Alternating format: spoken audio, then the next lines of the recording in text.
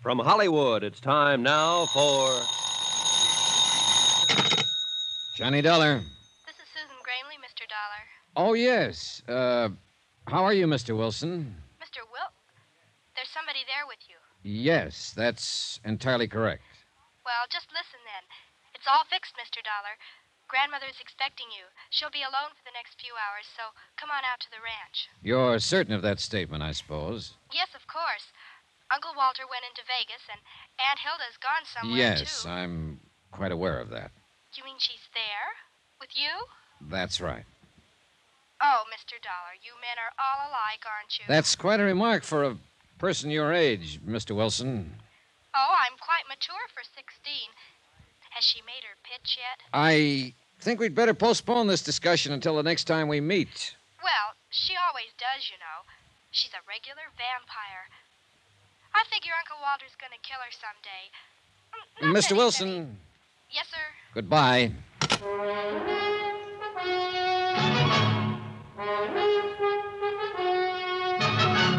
Tonight and every weekday night, Bob Bailey in the transcribed adventures of the man with the action-packed expense account, America's fabulous freelance insurance investigator. Yours truly, Johnny Dollar.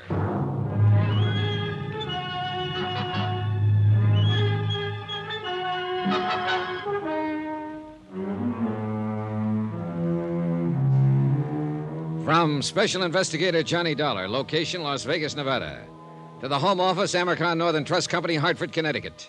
Assignment, the matter of reasonable doubt. Expense account continued. Item 9, a half a buck. Tip to the hotel bell captain to call a taxi for Hilda Gramley and to wave goodbye to her as she drove away. I do not include the 6 brandies she guzzled. Those are on me. Of course, she had knocked on my door uninvited, so that made it her party. But still, it was my room, so that made her my guest, so... forget it. The whole thing left me too confused to itemize it. She'd obviously come on a fishing expedition. The fish, information. Bait, the usual, but nicely designed. Results, none on either side. What had started out as a trust case had turned into a snipe hunt. I was in over my head, floundering, and I needed some good, buoyant answers. I was hoping Mrs. Gramley herself could supply a few of them. I'm very glad to meet you, Mr. Dollar. Sit down. She wasn't young, and she wasn't beautiful anymore, but she had been once. She still had some of that assurance and authority that beauty always gives a woman. She seemed a little uncertain, a little harried, maybe, but underneath it, just as tough as an old field boot. I think you'd better leave us alone now, Susan. Okay, Gran. If she starts using her brass knucks, give a whistle, Mr. Dollar. I'll rush in and save you. Thanks, I'll remember. Oh, she's a brash little flibberty-gibbet. And you love the dickens out of her, don't you? Love? Oh. Yes, I do love the dickens out of her, Mr. Dollar. Is that what you came out here to find out? No, I knew that already. Otherwise, you wouldn't have wanted to transfer all your holdings to her. How did you know about that? Just who the devil are you, anyway? Seems to me Susan was pretty vague on that score. She had to be. She doesn't know. Then why did she think I ought to see you? Oh, she decided I looked honest. Claims she's got a knack for that sort of thing. As a matter of fact, she has. And also, she loved her father and mother. What do you mean by that? Mrs. Gramley, I'm here because your friend, Jonas Parks of the Flint Rock Bank, sent for me. What? I'm a special investigator for the Amercon Northern Trust Company of Hartford, Connecticut. Why, Jonas didn't say anything to me. He hasn't had a chance. He intended to when he was here this afternoon, but you were too ill to see him. Ill? I didn't even know he was here. Your nephew and his wife did. He talked to them. Tell me, Mr. Dollar, just why did Jonas send for you? Because he thought you might be losing your mind. Oh, he did he? Huh. Are you? Well, if you thought so, you wouldn't have said it so bluntly. Right. I don't think so. Well, what made Jonas think it? You asked him to set up an insurance trust for the benefit of your granddaughter, Susan. Apparently, the intent was to convey your entire estate to her over a period of 2 to 3 years. What's so crazy about that? Nothing at all, so far as that part of it was concerned. But it didn't stop there. After he got the proceedings started, you turned skittish on him, started to flutter. Well, Jonas is a fool. He is not a fool, and you know it. He's been your friend for 20 years. He's completely trustworthy, conscientious, and he has your best interests at heart. Huh. How much is he paying you to say things like that? Nobody is paying me but the Amercon Trust Company, and furthermore, you know it. All you're doing is trying to dodge the issue. Young man, I'm not accustomed to being talked to this way. Then you can look at it as a refreshingly novel experience. You sound like Susan. And an experience you don't entirely dislike. Presumptuous whelp. Maybe. Are you married, Mr. Dollar? No. What a pity I'm not 30 years younger. What a pity I'm not 30 years older. Oh, thank you, sir. And now let's stop scratching each other's backs and get to the point. All right. Jonas is a fine man. No doubt he did have reason to get upset. These past months have been... Well, I suppose I haven't seemed like myself at all. Why is that? Oh, you're like a bulldog with a bone, Mr. Dollar. Careful how you talk about your might-have-been lover. What has been wrong these past months? Maybe I am losing my mind. Because actually, nothing has been wrong. I don't agree. I think something is wrong right now. Then why don't you tell me about it? All right, I will. Apparently, I'll have to if we ever expect to get anywhere. All right, some months ago, you stopped going into town, stopped having visitors. Then you decided to get rid of your estate, turn it over to Susan. When your nephew, Walter, heard about it, he implied to Jonas Parks that you were losing your mind. Then you yourself started to back down on the idea. Why? Was Walter putting pressure on you? Not exactly. What were you scared of, Mrs. Gramley? It's got something to do with Walter and Hilda, right? Sit down. Almost a year ago, I discovered that the two of them were stealing me blind. Tampering with the ranch accounts, forging signatures, all sorts of ways. Why didn't you take it to Jonas or to the police? Because I didn't believe it at first. By the time I was absolutely sure, they'd cut the ground out from under me. So you tried to convey the property to Susan secretly? Yes, until Walter learned what I was doing. Who's the push in that pair? Who's got the brains? Why, she has. Walter doesn't even have the gumption to get in out of the rain on his own. Then she must have been the one who planned the auto accident. And he went along with it, of course. What auto accident? 3 years ago, when your son and his wife were killed on the road to... Oh, I'm sorry, Mrs. Gramley. I supposed you'd already guessed it. Guessed? What? That it was probably murder. An old lady, tired and lost, seeing herself surrounded by enemies, living in fear. But she at least knew one thing, that she wasn't alone now, that somebody else believed her and was on her side. Don't worry about her, Mr. Dollar. She'll be all right.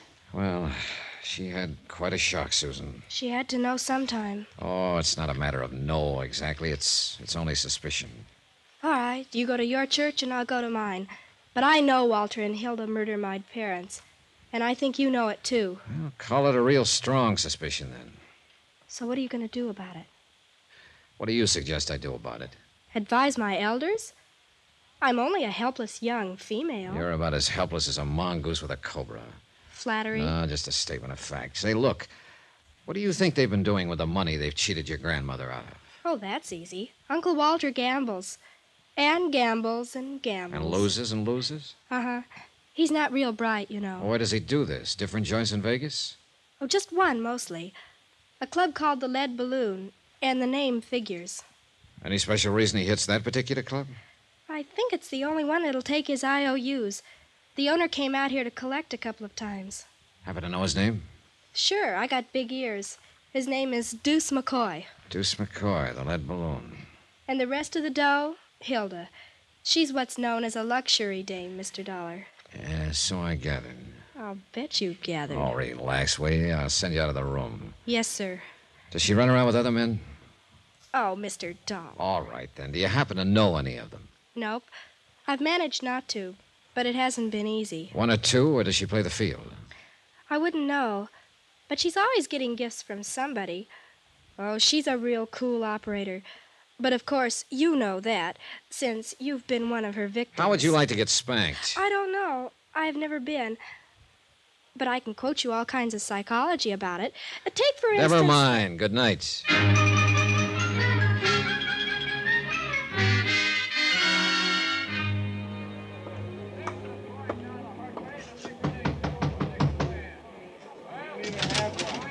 Yeah? Your name McCoy? Deuce McCoy? Yeah, that's right. Johnny Dollar.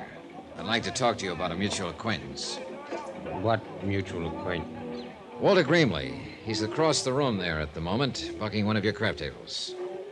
Come on in, Dollar. Thanks. All right. Now, what about Gramley?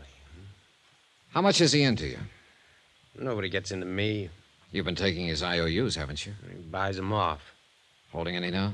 Look, what's the pitch, huh? What racket are you in? Insurance. What's that got to do with Gramley? I don't think he's a very good risk. Meaning? He's probably going to be doing time for embezzlement before long. So why are you telling me about this? Well, I thought you might be interested, since you've been taking his IOUs. Oh, you're big-hearted, is that it? You're just being neighborly? You might put it that way. Yeah, and I might not. Now, what is your angle? Is Gramley a personal friend of yours? No more than any other sucker out there at the tables. Then you wouldn't know where he gets the money he loses. Well, that I never ask. And I don't suppose you'd know his wife. Oh, he's married, is he? Her name is Hilda. She likes gifts and brandy and money and excitement. Then I hope she manages to find him. Whoever she is. Oh, she does, one way or another. We all got our problems, Dollar. Yeah, but some of us more than the others, right, McCoy? You through speaking your piece now, huh? Not another word to say. Well, then I don't want to rush you, but... Hey, that's a nice cigarette case. Platinum, isn't it? I wouldn't know. It's not yours? Somebody left it at the table. Somebody, huh? Then you don't know who it belongs to. If I did, I'd give it back. Then I'll save you some trouble, Mr. McCoy. I do know who it belongs to. What makes you think so? Because I saw it earlier today. It belongs to Hilda Gramley.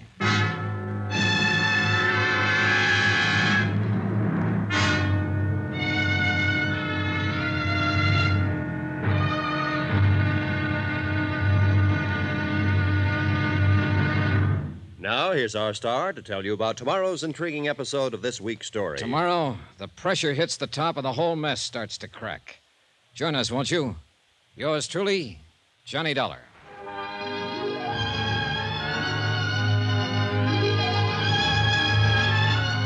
Yours truly, Johnny Dollar, starring Bob Bailey, is transcribed in Hollywood. Written by Les Crutchfield, it is produced and directed by Jack Johnstone. Be sure to join us tomorrow night, same time and station, for the next exciting episode of Yours truly, Johnny Dollar. Roy Rowan speaking.